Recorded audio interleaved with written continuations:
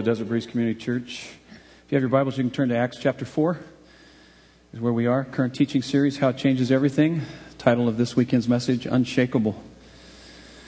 Hey, before we dive into this, any ladies happy that your husbands and sons are gone for the weekend? Huh? Yeah? Wish they were gone more often?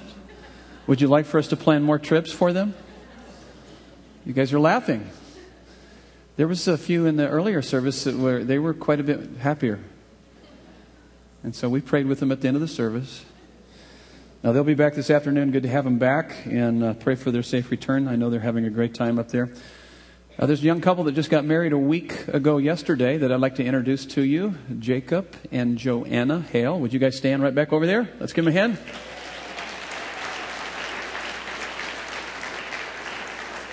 Cool. You guys still on your honeymoon? Yeah. She said no, you said yes. Cool, I like that.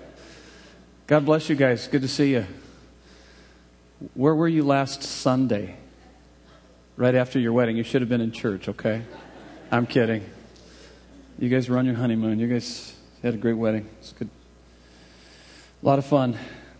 Let's talk about this idea of being unshakable. Earthquakes, tsunamis, tornadoes, floods, forest fires still going on have been headline news since the beginning of this year. I don't know if you've paid attention, but it's been pretty disturbing. A lot of crazy stuff happening, which it reminds us that we live in a fallen world and that none of us are immune to crisis or catastrophe. It tells us in Hebrews chapter 12, verses 24 through 29, it says this, that which can be shaken will be shaken, so that which cannot be shaken will remain. Isn't that interesting? The Bible says it's going to happen. There's going to be a lot of shaking that's going to happen in our lives so that which cannot be shaken will remain. In fact, that which will remain. In fact, the Bible tells us this, and these verses tell us this. Hebrews chapter 12 tells us that Christians have a kingdom that cannot be shaken. You and I have a kingdom, have this relationship with God that cannot be shaken no matter what happens to our lives. It cannot be shaken. It's our stability. It's our stamina. It's our strength. And I don't know if you've ever seen that. I'm sure you have. I haven't seen one in a long time, but when I was a little boy, I remember seeing this at my cousin's house, and it was one of these little big, it's actually a big punching doll where you'd punch it in the face and it would go down and then come back up. It's just kind of a big plastic ball. How many have ever seen that before?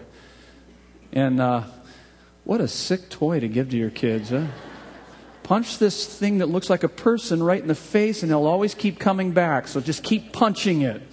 But it was fun punching it. But what was interesting about that, the big plastic punching doll bouncing back. It kept bouncing back. And this is one of those bouncing back moments in the life of the early church, the first century church, is they take a hit and they bounce back. And you're going to see it time and time again.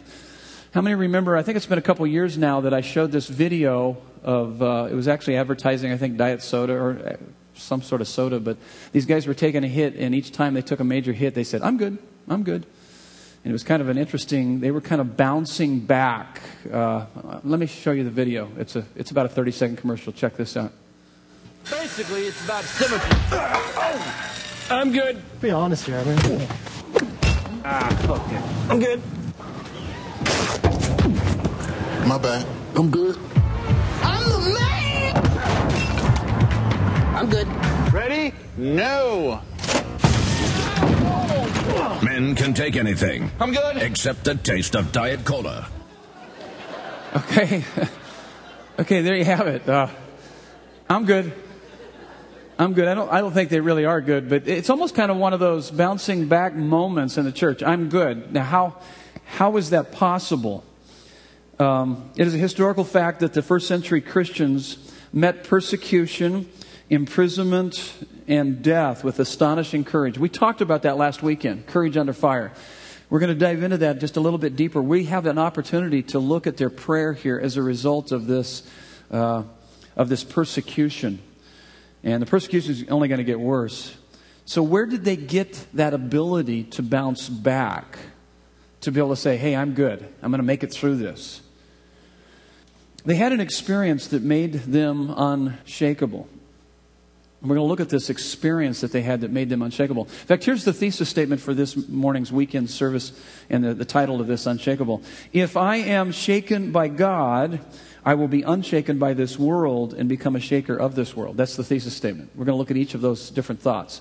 So if I am shaken by God, in fact, to the degree that you are shaken by God is to the degree that you will be unshaken by this world and become a shaker of this world. We'll look at the implications. What does it mean to be shaken by God? What does it mean to be unshaken by the world? And then what does it mean to be a shaker of this world? That's where we're headed with our study. Would you bow your heads with me? Let's take a moment once again. Go before the throne of grace with confidence, not based on our righteousness, but based on what Jesus has done for us on the cross. God, we're thankful. Father in heaven, we love you. We're here to worship you. Your glory and beauty is breathtaking. Your goodness and grace ravishes our hearts. There's absolutely nothing we want more than to love you, to enjoy you, to walk with you, to know and make you known through our lives. So we pray that you would shake us this morning through the study of your word so that we will learn what it means to be unshaken by this world and then in turn shake this world for you and for your glory. We pray these things in Jesus' name, and everyone said, amen. So let's take a look at this text. Let's work through this text. I'm going to read and try to make a few comments. I'll make a few comments as we work through this. But Acts chapter 4, starting at verse 23, and when they were released, they went to their friends and reported what the chief priest and the elders had said to them. Okay, let me bring you up to speed. I've got to do that if you haven't been with us and you weren't with us last week. So what are they released from? Anybody? They're being released from jail. So these guys go into the temple court. They see a lame man. They pray for him. He's walking, leaping, praising God, attracts a crowd of a few thousand. They proclaim the gospel. It creates quite a stir. It says in the first part of chapter 4 that the priests and the captain of the temple and the Sadducees are greatly annoyed. They arrest these guys and they throw them in jail, and then they bring them out and then they warn them and they say, hey guys, knock this stuff off. Quit proclaiming the name of Jesus Christ. Of course, we got a number of classic statements made in the fourth chapter here, but this is the one that Peter said. He said, for we cannot, you're telling us to stop? We cannot but speak of what we have seen and heard. Those are the words of someone who has truly encountered the Lord Jesus Christ. And we cannot help but speak about what we have seen and heard. And so they are released, as it says in verse 23 where we're reading here. And when they were released, they went to their friends and reported what the chief priest and the elders had said to them. And when they heard it, they lifted their voices together to God and said, this is a powerful prayer. We're going to draw from this prayer to really look at how we can be better at praying.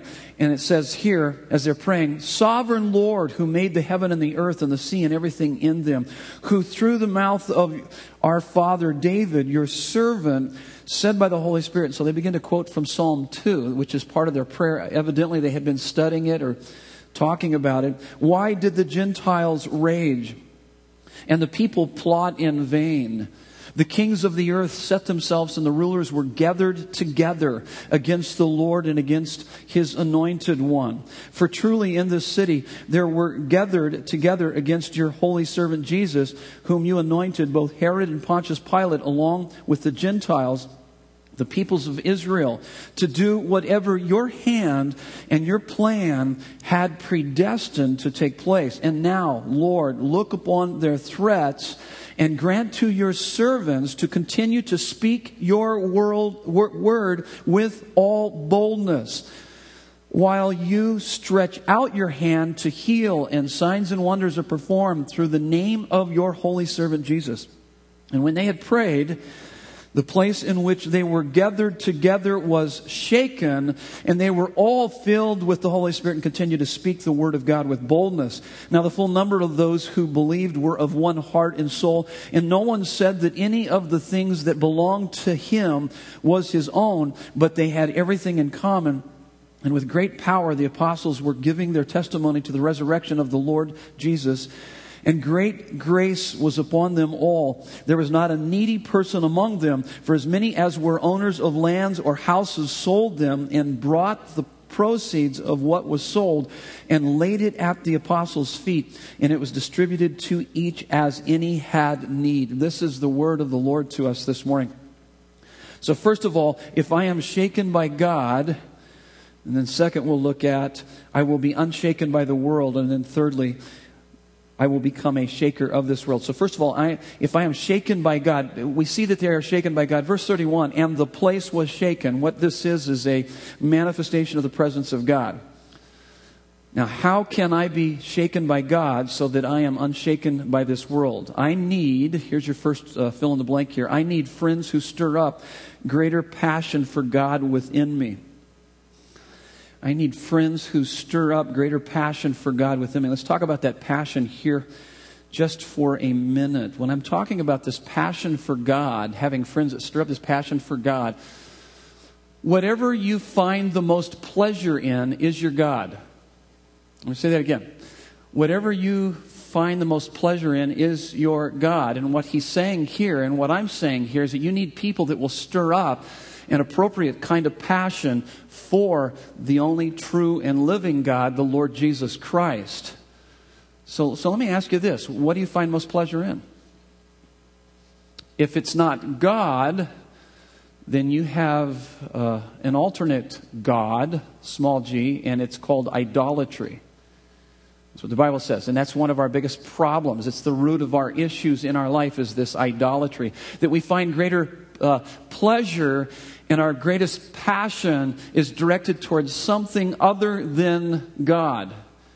And it's true about all of us. We all find ourselves with greater pleasure. We find greater pleasure in maybe our family or our jobs or some sporting event or season tickets or whatever it is. And there's nothing wrong with any of those things. What's wrong with those things is when those things are elevated in our lives from good things to God things, to ultimate things, where our greatest passion, our greatest pleasure is found in those things. And by the way, let me just say about all those things, those are all gifts from God. Everything in creation is a gift from God and is a pointer to God. And they were never meant to be a substitute for God. And so, and there's nothing wrong with finding a great deal of pleasure in your team. I hope the Dallas Mavericks end it today. I hope they beat Miami. Any Miami fans? Okay. I find some pleasure in that, but that pleasure doesn't even come close to the pleasure I find in the Lord Jesus Christ. How many are going to go on vacation this summer? Okay. There was a few that didn't raise your hand. So is your life one big vacation? Maybe you don't even need to go on vacation. So, okay, yeah, there you go. Your life is one big vacation. And so you're going to find pleasure, but I'll guarantee you that no matter where you go, there's no pleasure like the pleasure that is found in knowing the Lord Jesus Christ.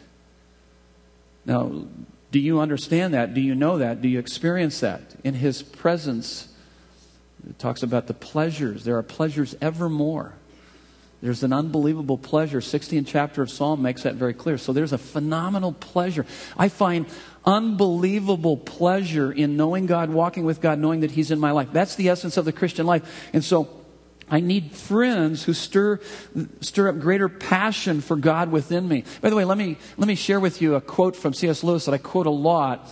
But the reason why I quote it is because I really don't believe it 100%. I'm trying to get to where I really believe it 100%. I say I believe it, but I'm not living in the reality of that. My behavior doesn't reflect it. But the quote goes like this by C.S. Lewis. The man who has God in everything else has no more than he who has God alone. I say, so I find a great deal of pleasure in God, but oftentimes I tend to add to Jesus. Okay, today will be a great day. I've got Jesus, but if, and then I begin to add to that list. If everything works out and you know, whatever your list might be, you have your own list. When all my kids are happy, or my kids are doing well in school, then I'll be happy, I'll be content, or you put it into your marriage relationship, or any number of things. What is the criteria for your well-being, for your happiness, for your deep joy? If any of those things happen to be something in creation and you've elevated that thing above the Creator, you are doomed. And you desperate need, as we all do, to have people, friends, who stir up greater passion for God within us. That we would refocus and recalibrate our lives to say, hey, wait a minute. Even when our hearts are being drawn away and we find greater excitement and passion in things, we need to remind ourselves, wait a minute, that's just a dim glimpse of what God offers me. And redirect that and use that and be thankful for that, but to also say, hey, wait a minute, I need to be finding my deepest pleasure in Him and repent and get back on track of that. And that's what friends are about. Let me read that C.S. Lewis quote again. The man who has God and everything else, that's God and everything else, has no more than he who has God alone.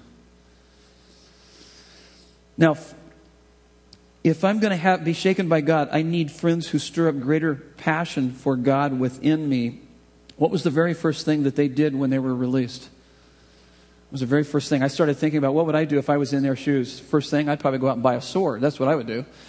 And I was thinking, I'm under persecution, and maybe they would have went out and got drunk. Hey, let's just medicate this or whatever. Or I don't think they would have, but maybe those that were within that culture in dealing with their duress, their stress, their persecution, or pack up and leave, which they will shortly. Many of them will pack up and leave except for the apostles, except for the leaders. Because persecution is about to break out into Jerusalem, and they're going to have to pack up and leave. And by the way, that's part of God's divine design. Did you know that? Because God intended for them to be scattered throughout the region to proclaim the gospel, but they're not. They're staying in their little holy huddle. So God's bringing down the hammer of persecution to scatter them, which causes me to think sometimes that God will scatter us because we feel pretty content where we are. We're not moving out. God wants to use us powerfully. And so what does He do? He brings a little persecution into our life and it scatters us. We have to move into maybe another job or a new location where we're living or whatever it might be. And God is doing that out of His divine design so that you can have an impact in ways that otherwise you wouldn't have that impact. And that's what's going to happen here. What do you do when you're under duress? When you're stressed out? I know what you do. You go to that where you find most pleasure. It could be TV. It could be any number of things to try to help you to ease that. And it actually becomes a God substitute rather than to turn to God, to look to God, to maybe have people stir up within you that which would help you to focus on God. We tend to substitute God for a lot of things. And here's what's interesting is that when they were under duress here, verse 23, they went to their friends and reported. First thing they did, they went to their friends and reported. And then verse 24, and when they heard it, they lifted their voices together to God. So they had friends that they went and shared their lives. And then what did their friends do? They immediately pointed them to God. Man, you need to see God. We need to see God. We need to have an encounter with God. We need to be shaken by God. Now, this tells us a number of things. Here's the first thing, is that they went to their friends, which tells us that they had established relationships before the crisis. Would you agree with that? Because they went to their friends, so they had already had friends already established, and so they went to those friends, and they had already established relationships with those friends. Now, I have, as a pastor, and obviously, certainly as a paramedic with Phoenix Fire for a number of years, I've had a front row seat watching people in crisis. There's hardly a week that goes by that I don't see somebody, I don't have a front row seat in watching somebody in crisis. And here's what I found through, the number of years, 20, 30 years that I've had experience just being there. And actually it's been much further than that, longer than that. I'm 54, and so it started even early on in my life growing up in the church. And I saw this, I had a front row seat. My mom being involved in ministry, I was involved in ministry very young. This is what I've discovered. People who know the Lord are better off and respond better to crisis than people who don't know the Lord. I've seen that time and time again. If you don't know the Lord, I see people respond differently. They tend to medicate. They tend to hide. They tend to get away from whatever that is, or they try to reshape it in some way. I've also found this to be true too, is that people who know the Lord plus have friends, close friends that they can help to share the crisis with, do better than those who only know the Lord.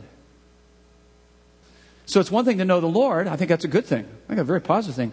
But if you really understand what church life is about, church life is more than getting lost in a crowd. In fact, It just occurred to me, my wife told me that she talked with a gal this last week, and she said the reason why I go to the big mega church here in the valley, there's a lot of mega churches, but the one right down the street here, she says the reason why I go there is because nobody even knows me, and I can kind of slide in and slide out. I can just go and hide and then get out. And she didn't bother to, Nancy didn't go in and talk with her any further about that. She'll have opportunity in the future to do that. But why would you want to do that? Because that's not church. See, you think that you've attended church, you're part of church, but that's not actually church based on what the Bible actually teaches. Church is really about us doing life together. That we have relationships at a deep level so that when we go through crisis, we have people there to support us, to love us, to encourage us. And I need that as much as you need that. And I have close relationships with people that know exactly what's going on in my life because I share those things with them. And you need to have those people that you can share those things with, but they keep pointing you to God. And they stir up within you greater and greater appetite for God. And so it's interesting. When you lose your job or diagnosed with cancer or lose a family member or face disaster is not the time to start shopping around for those who will pray for you. You don't wait until then. That's the reason why we really encourage small groups. We really encourage you to connect more than just what we do on weekend services.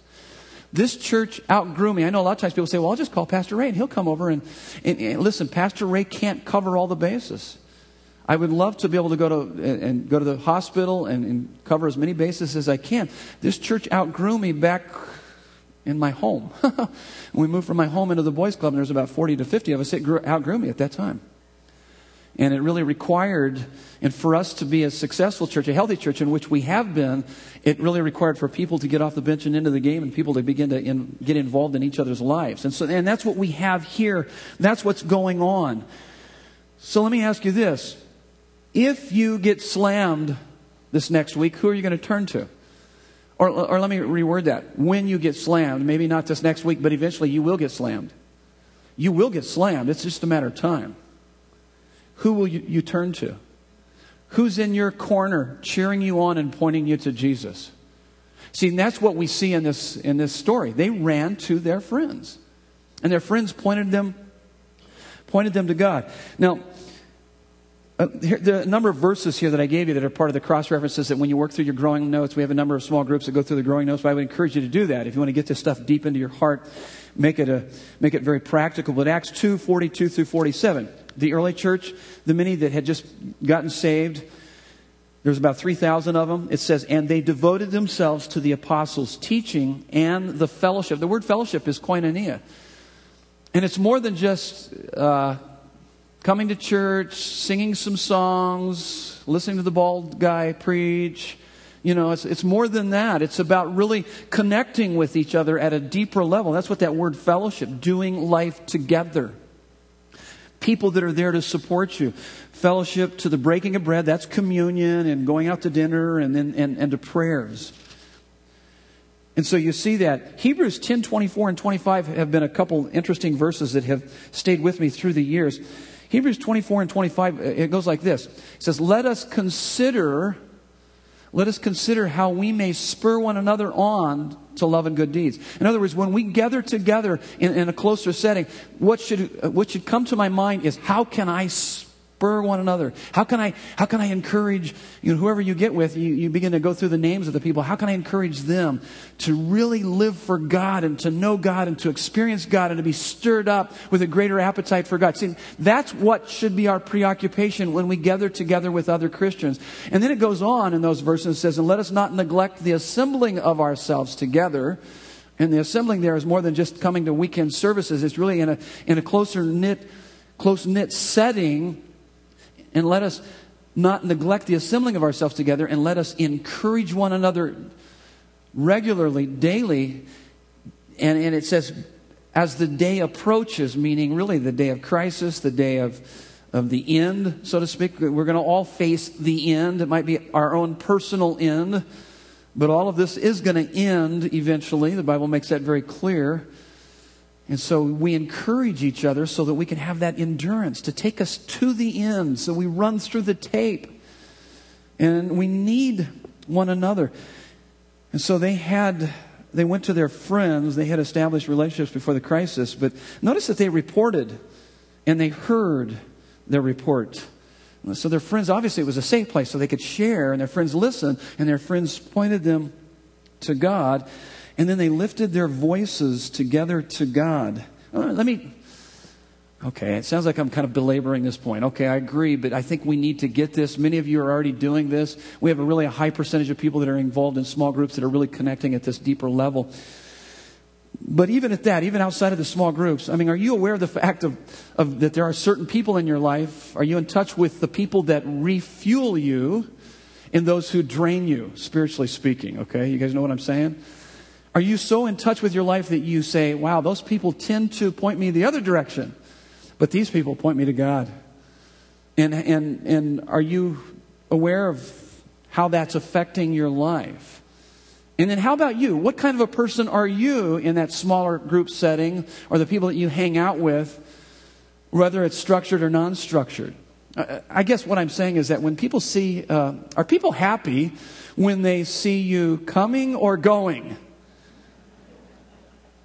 Are you the type of person that, wow, you stir up appetite for God and a passion, and you show an unbelievable pleasure that you find in Him?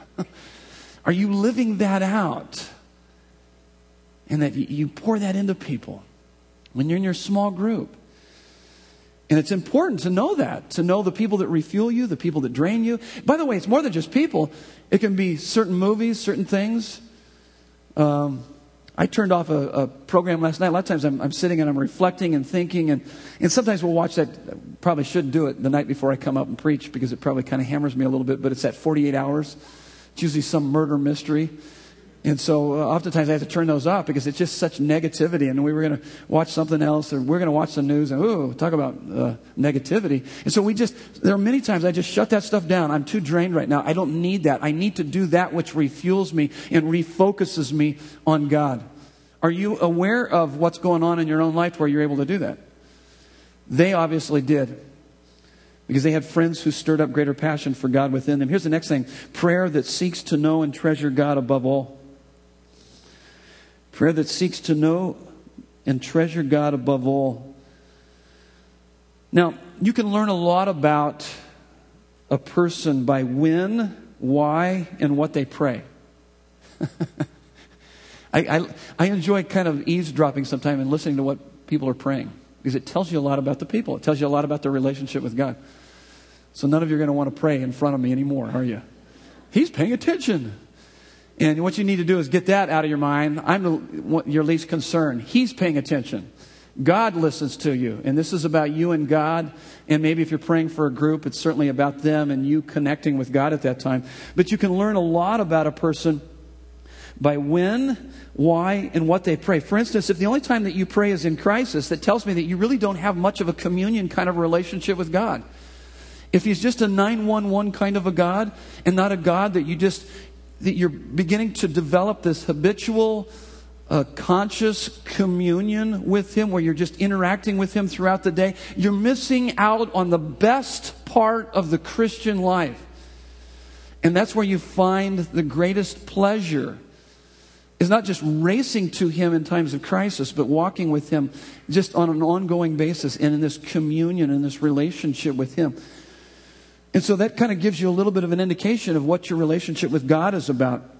You can also tell a little bit about, why you pray. When you pray, is it for Him to serve you, to get you out of a jam, or for you to serve Him?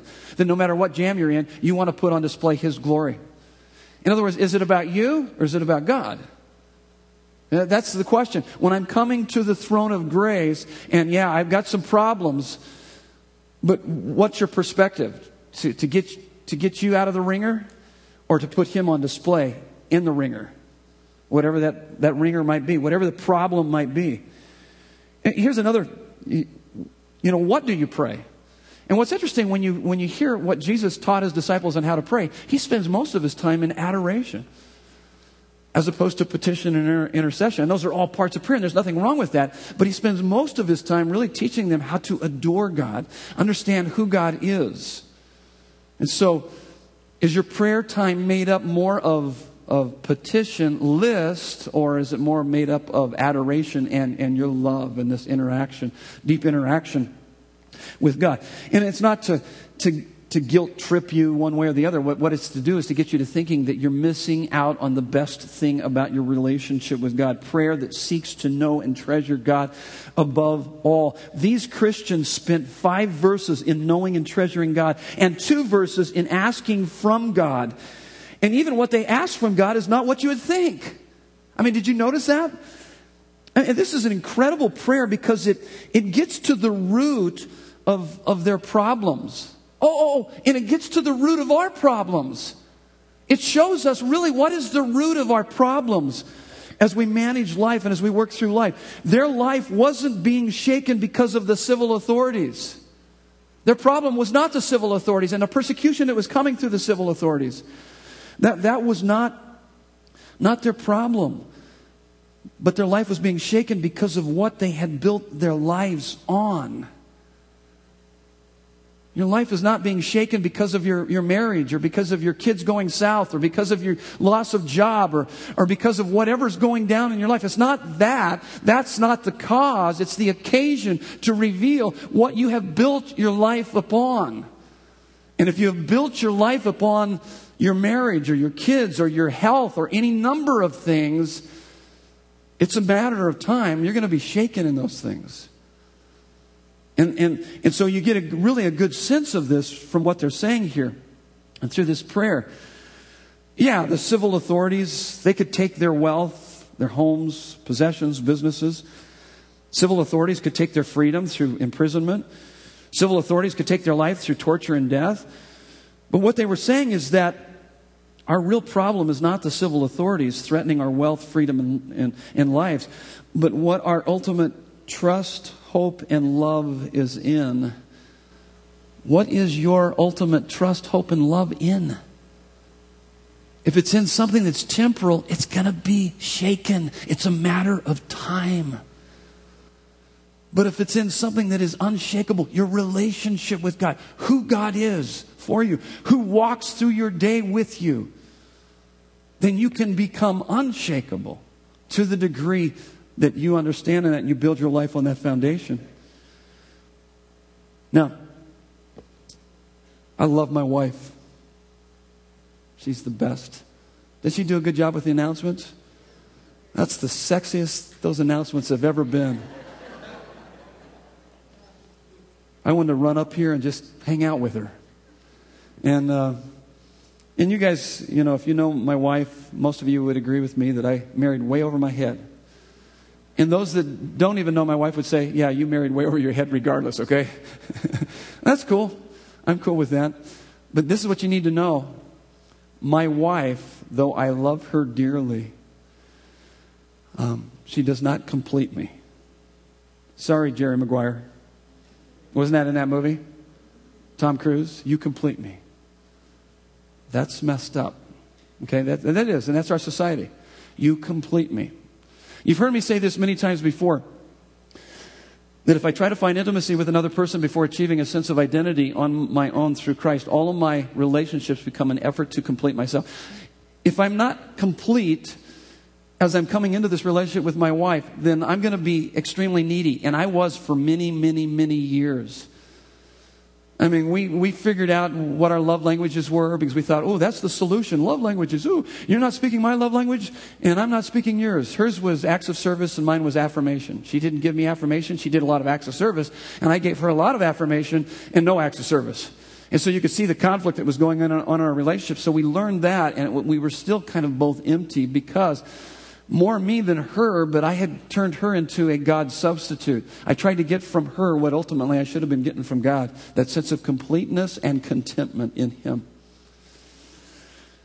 And for too long, I was kind of like this guy, the story here. I felt like the guy who wasn't feeling well. So he goes to see his doctor. The doctor examines him and then asks to speak with his wife. The doctor tells his wife that her husband has cancer. The wife asks, can he be cured? The doctor replies, there's a chance we can cure him with chemotherapy, but you will need to take care of him every day for the next year. cooking all of his meals, cleaning up the vomit, changing the bedpan, driving him to the hospital for daily treatments, and so on. When the wife comes out to the waiting room, the husband asks her what the doctor said. And the wife answers, he said that you're going to die. Now, that's a bad joke, okay? I know it's a bad joke, but I'm going to make a spiritual point with that joke. And here's my spiritual point. I think it goes in line with what we're talking about here. You build your life on anything other than the Lord Jesus Christ, you're going to die. If you put these expectations, as I did for many years, on my wife, she could never meet my expectations. I'm a perfectionist. My goodness. Not only that, I was trying to get her to meet needs that ultimately I needed to be turning to God to meet.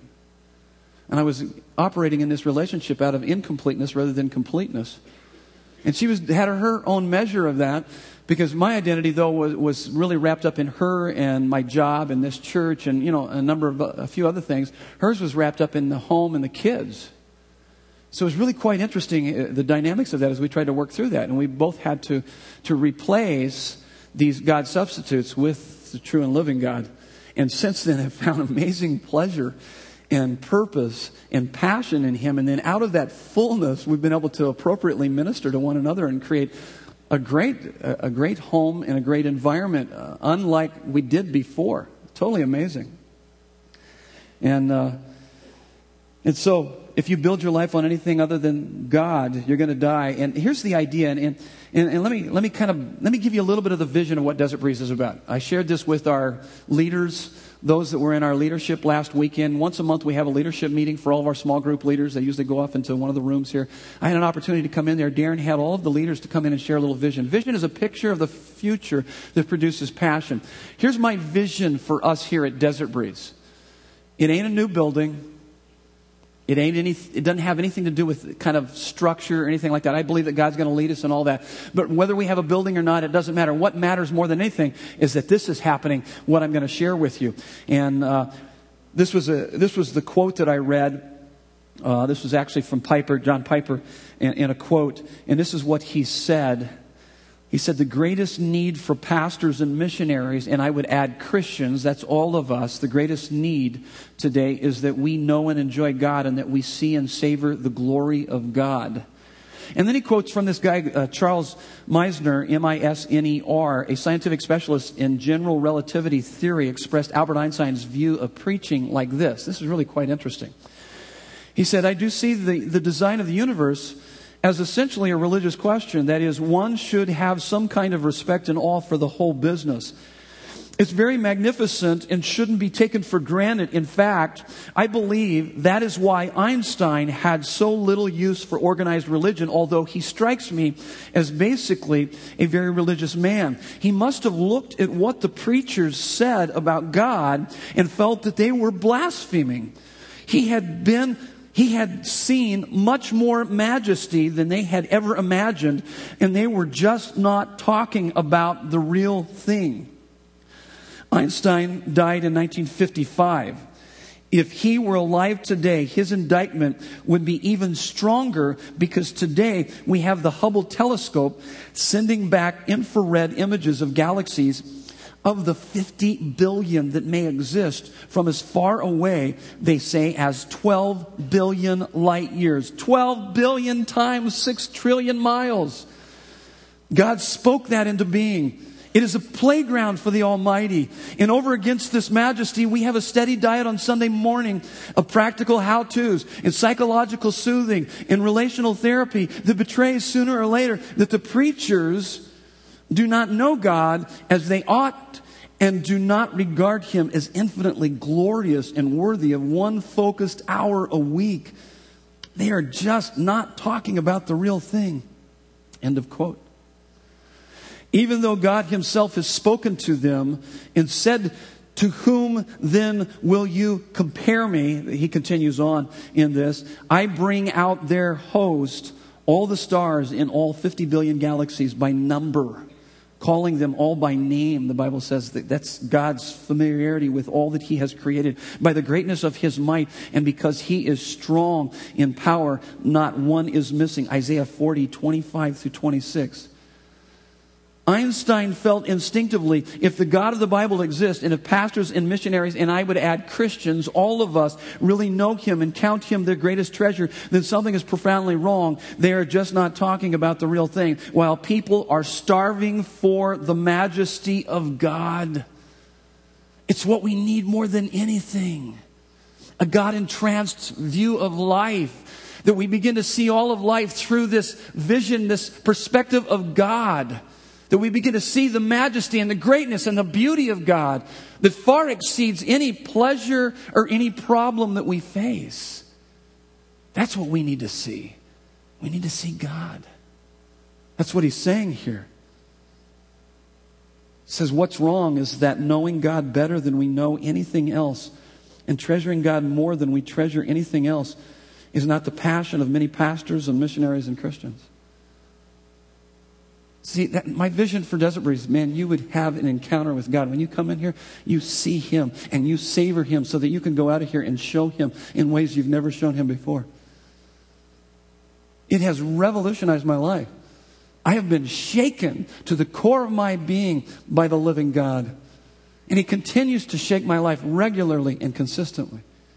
When I study His Word, when I worship, when I spend time with other Christians, He shakes me to the core of my being. And there's nothing more pleasurable. There's nothing better than knowing Him. Here's how you can tell whether or not you're being shaken by God. This is important. You suddenly realize that apart from God, I have nothing.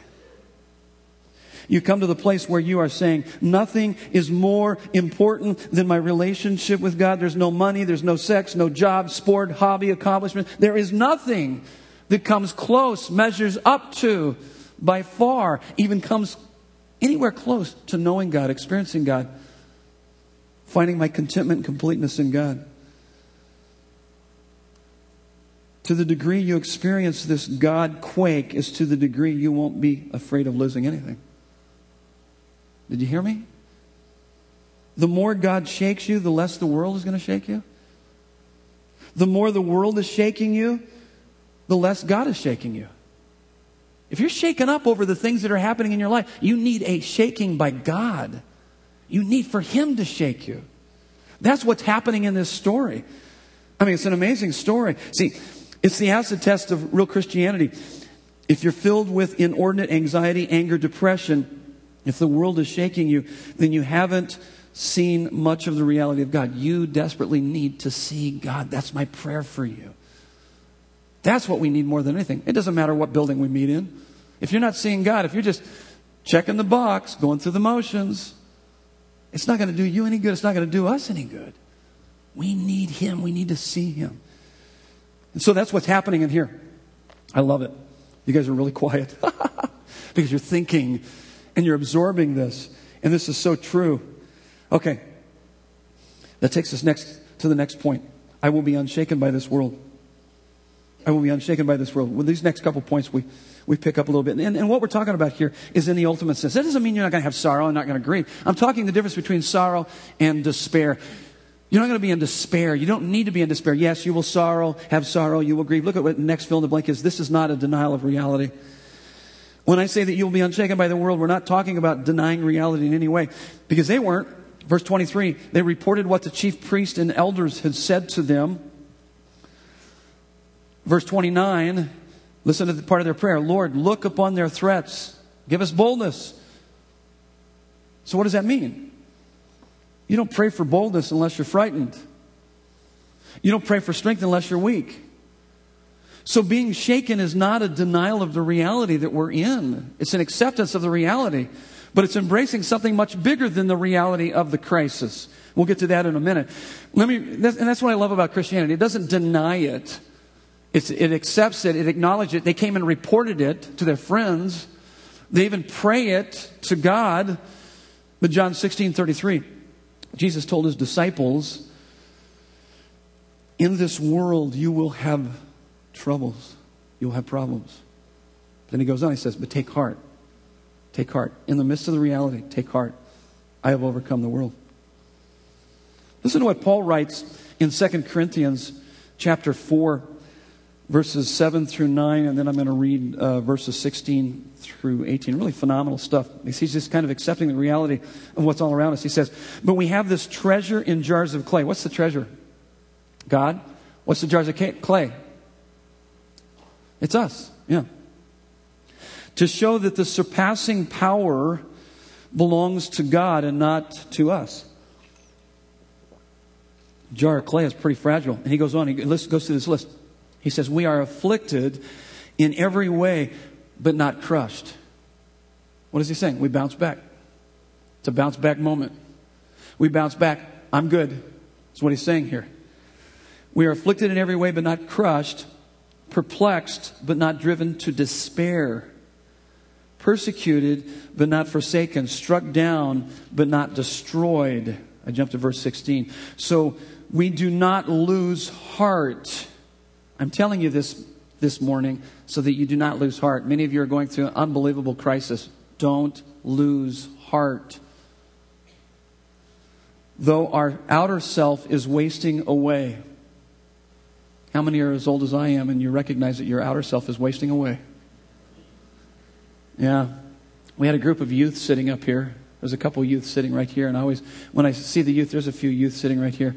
And I always just say to them, when I say that your outer self is wasting away, well, your outer self is not wasting away, but eventually it will. And I can't hardly wait. That's what I told the group of youth that were sitting up here in the first service, because then I'm going to say, hey, see, it happened to you too. And some of us, it happened to us way too early. I started wasting away, losing my hair just as soon as I graduated from high school. It was just like, wow. And to them, we usually start wasting away, usually hitting at about 30. 30 is that optimum. That's where the athletes, a lot of these athletes, like Michael Jordan trying to come back when he was 40. No way. Couldn't do it.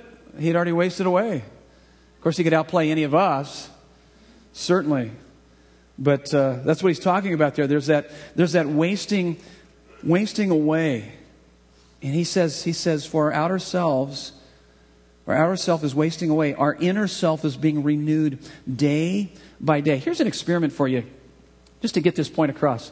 When you go home today, cook a chicken, sit it out on your table, and leave it there, not just 1 day or 2 days or 1 week or 2 weeks, but leave it out there for about 6 months. What is happening to that chicken? What will happen to that chicken? Second law of thermodynamics. And the same is true about everything on this planet. But when you're looking at that chicken, you are looking at yourself, because that's what's happening to you. Any biologist, any physicist will tell you the same thing. That's what's happening to us. We are wasting away. You are inevitably falling apart. And it doesn't matter how much you exercise. I'm into exercise. I love to exercise. And eat right. I try to eat right. Or how many vitamins. I take vitamins. Or how much you color your hair. I don't color my hair, okay? I have no hair to color. You are falling apart. Everything is falling apart. Second law of thermodynamics. Don't put your hope and love and trust in temporal things. Put it in the eternal, in the Lord God Almighty, in the Lord Jesus Christ. See, when you build your life upon these temporal things, as those temporal things, second law of thermodynamics begins to take place, so goes your life. So goes your love. So goes your hope. So goes your trust. Put your hope in Him. See, that's what he's saying here. And it's phenomenal. He says, for this light and momentary affliction. That's what he describes it. Yeah, we're wasting away. But inwardly, we're being renewed day by day. But our light and momentary affliction is preparing for us an eternal weight of glory beyond all comparison. My goodness sakes, that's wonderful. I keep my eyes. That's what he says. He says, where do we fix our eyes? As we look not to the things that are seen, but to the things that are unseen. For the things that are seen are transient, but the things that are unseen are eternal. It's good stuff. And so we need to recalibrate. We need that. We need to refocus. And so this is not a denial of reality. Next, fill in the blank. But embracing God's loving, wise control in reality. This is big. And I don't even have time to really get into a lot of this, the implications of this. We'll study the sovereignty of God and the providential hand of God down the road. But this is what he's talking about in this prayer. I mean, in verses 29 through 30, he's appealing to God's love, miracles of mercy. Verse 24, 27, verses 24, 27, 28, he's showing God's wisdom as creator, working his plan. Verse 25 and 26, God has ultimate control. No one can thwart his plan. That's what he's saying there in verses 25 and 26. So here's the point. When I've shared this with you, we shared this point with you back during the series in Habakkuk. And so here's the point. God in his love always wills what is best for us. In his wisdom knows what is best for us. And in his sovereignty, he has the power to bring it about. Now, sounds like a great statement, but I don't always live in the reality of that. Why is that? I have way too much anxiety. I have way too much regret over the past. I have way too much, all kinds of stuff that's happening in my life. Thinking that I should have, I would have, all these different things that happen. I'm not resting in the providential hand of God. If I were, I could make this, God in his love always wills what is best for me. He loves me. This was Father filtered what has happened to me. In his wisdom, he knows what is best. He knows exactly what I need. He's giving me opportunity to increase my joy in him. I can find deep joy in him regardless of what is going on in my life. And he's trying to show me that. And then his sovereignty has the power to do it. Now, how do we know that is a fact? What do we rely on? The cross. The cross. Can you imagine what the disciples were experiencing at the foot of the cross? All their love, hope, trust, gone. 3 days later, resurrected. The greatest feat that has ever happened on this planet Earth. To wipe out, to destroy, to come against death and sin and Satan. And to bring to us fullness of life. What is that saying to us? That he can take our crucifixions, our trauma, our crisis, and turn them into resurrections. That's what it's saying. He can take what seemingly looks bad, the circumstances of our life, and work them for our good and his glory. He quotes here in this prayer, Psalm 2. And basically, Psalm 2, if you ever study it, it's a phenomenal psalm. He's basically saying that God, who sits in the heavens, he laughs. He laughs at all the planning and all the schemes of men. God is in control of even sinful deeds of men and causes them to backfire, using them for his own purposes and plan. Did you notice that in verses 27 and 28?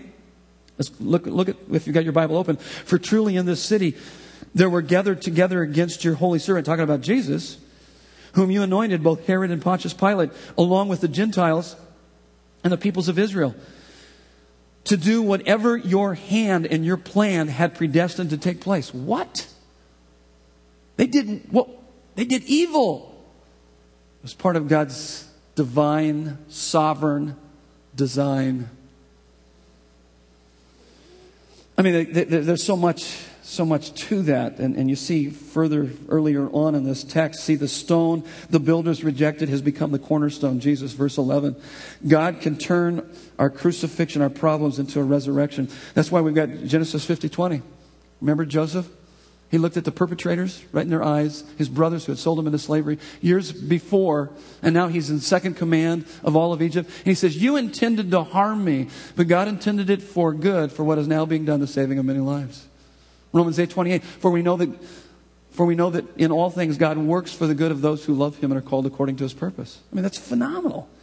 Do you believe that? If you believe that, I don't even have time to go through it, but I mean, the implications of that. My plans are limited. My pain has purpose. My prayer has impact. Believing in the providential hand of God relieves me from anxiety, frees me from explanation. I mean, you're not going to understand it. You're not going to understand how he works all those things out. The providence of God isn't something to be conquered, but to be celebrated. And that's what we see them doing in this prayer. Totally amazing. Let me read to you this. I think that maybe help you to understand a little bit of what God's doing in your life. It's called the Weaver's Poem. My life is but a weaving between my Lord and me. I cannot choose the colors. He worketh steadily. Oft times he weaveth sorrow, and I in foolish pride forget he sees the upper, and I the underside. Not till the loom is silent and the shuttles cease to fly Shall God unroll the canvas and explain the reason why? The dark threads are as needful in the weaver's skillful hand as the threads of gold and silver in the pattern he has planned. He knows, he loves, he cares. Nothing this truth can dim. He gives his very best to those who leave the choice with him. Last point. And then we're going to take communion this morning. So, if I am shaken by God, I will be unshaken by this world and become a shaker of this world. Acts 1:8, he says, he told them that they will receive power and be his martyrs, his witnesses. Acts 17:6 basically describes this early church, this small band of believers who grew into thousands. They literally turned the world upside down. So how do we do that? What would be the result of our lives if we've truly been shaken by God, unshaken by the world? How do we shake the world? So I was thinking about this, and this is the statement I put down. Everything you learned about evangelism, you learned in kindergarten. Huh? Yeah. Show and tell. There you have it. Look, the immediate result of their prayer was, their prayer for boldness was show and tell. That's your two fill in the blanks. Deeds and words. Demonstration, proclamation of the gospel. Is there a demonstration, proclamation of the gospel in your life? Verses 32 through 35, they had everything in common. So it's really talking about their money, their wealth. They didn't have much wealth, but they leveraged their resources for the furtherance of the gospel of Jesus Christ. And then they continued, verse 31, they continued to speak the word of God with boldness. These two are inseparably connected. These people boldly proclaim the gospel of Jesus Christ, and then they put their money where their mouth is. Now, let me just talk with you just briefly about money. Because we don't talk about it that much around here. It's always good for us to talk about it because it's in the text. I'm amazed at how generous this church is, and we don't even pass a plate. And I've always been told by a lot of guys out there, say, you need to pass a plate because you actually get more. Well, I don't want to get more because we're passing a plate. I want people to give more because God has shaken their life and they have been transformed and they're giving for the right reason. And I think maybe that's why we are really much higher than a lot of the stats that are out there, because most of you, if not all of you, really understand the right reason for giving. And we don't have to pass a plate. We got a box in the back, and you faithfully and generously give. But listen to some of these stats as it relates to our society today. Because it's evident in our society today, there's a lot of people that have yet to been shaken by God. But this is actually from Mark Driscoll, Mars Hill. He's doing a series currently on Luke, and this is what he said just a couple weeks ago. He said roughly 25% of Jesus' teaching was about money, finances, wealth, possessions. So that would be about once every 4 weeks we would talk about money. But we don't talk about it that often if we were to keep up the pace with Jesus. He goes on, and this is what he says. He uses some stats that are really quite interesting here. He says that often people say, when I make more, I'll start giving, or I'll start giving more. But statistically, the more you make, the less you give. Did you know who gives the most generously in America today? It's not the wealthy. It's actually the middle class and the lower. That's what he's saying. It's the less you make, the more you actually give or the less you make. Yeah, it's actually the poor that actually, the more you make doesn't necessarily constitute. If you're not giving with what you've got currently, you're not going to give when you start making more, which was really quite interesting. And I believe that to be true. I've seen that. And then he went on and he said 20% of U.S. Christians give nothing every year. 20%. The vast majority of U.S. Christians give about 3%. And 12% of U.S. Protestants give 10% or more, which just tells me that there are a lot of people who claim to be Christians who really aren't. They've yet to be really shaken by God. And what's interesting when you study the Scripture, Old Testament saints gave tithes, offerings, and alms. And that's certainly a great rule of thumb, and Jesus commended that in Matthew 23:23. But what we see here happening with these New Testament saints is that they're kind of living, because they're living under the new covenant, there seems to be even greater generosity because of the greater blessing. And they have kind of this mindset of whatever it takes kind of giving. Whatever it takes.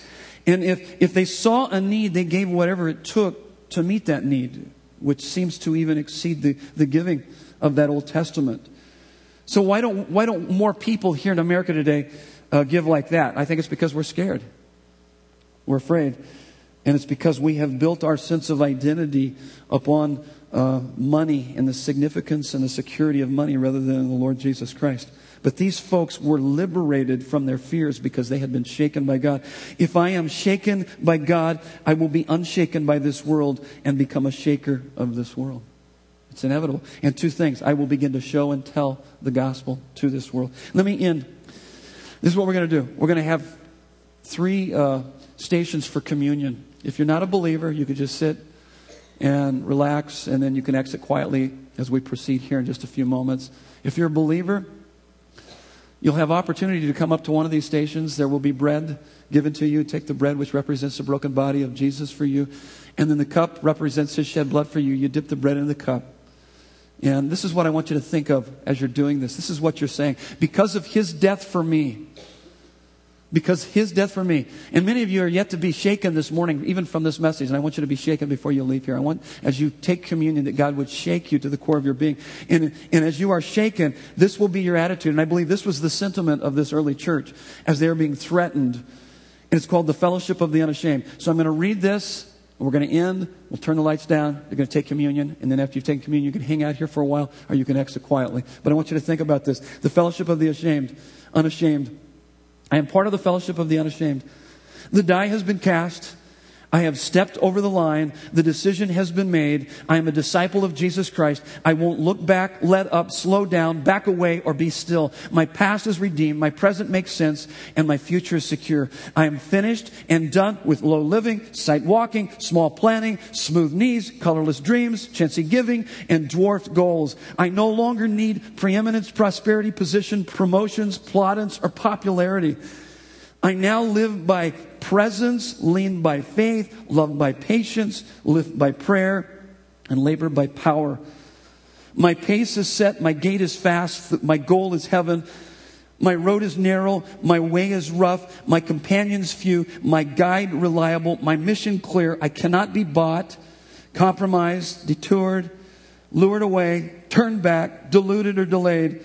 I will not flinch in the face of sacrifice, hesitate in the presence of adversity, negotiate at the table of the enemy, ponder the pool of the popularity, or meander in the maze of mediocrity. I am a disciple of Jesus Christ. I must go until heaven returns, give until I drop, preach until all know, and work until He comes. And when He comes to get His own, He will have no problem recognizing me. My colors will be clear.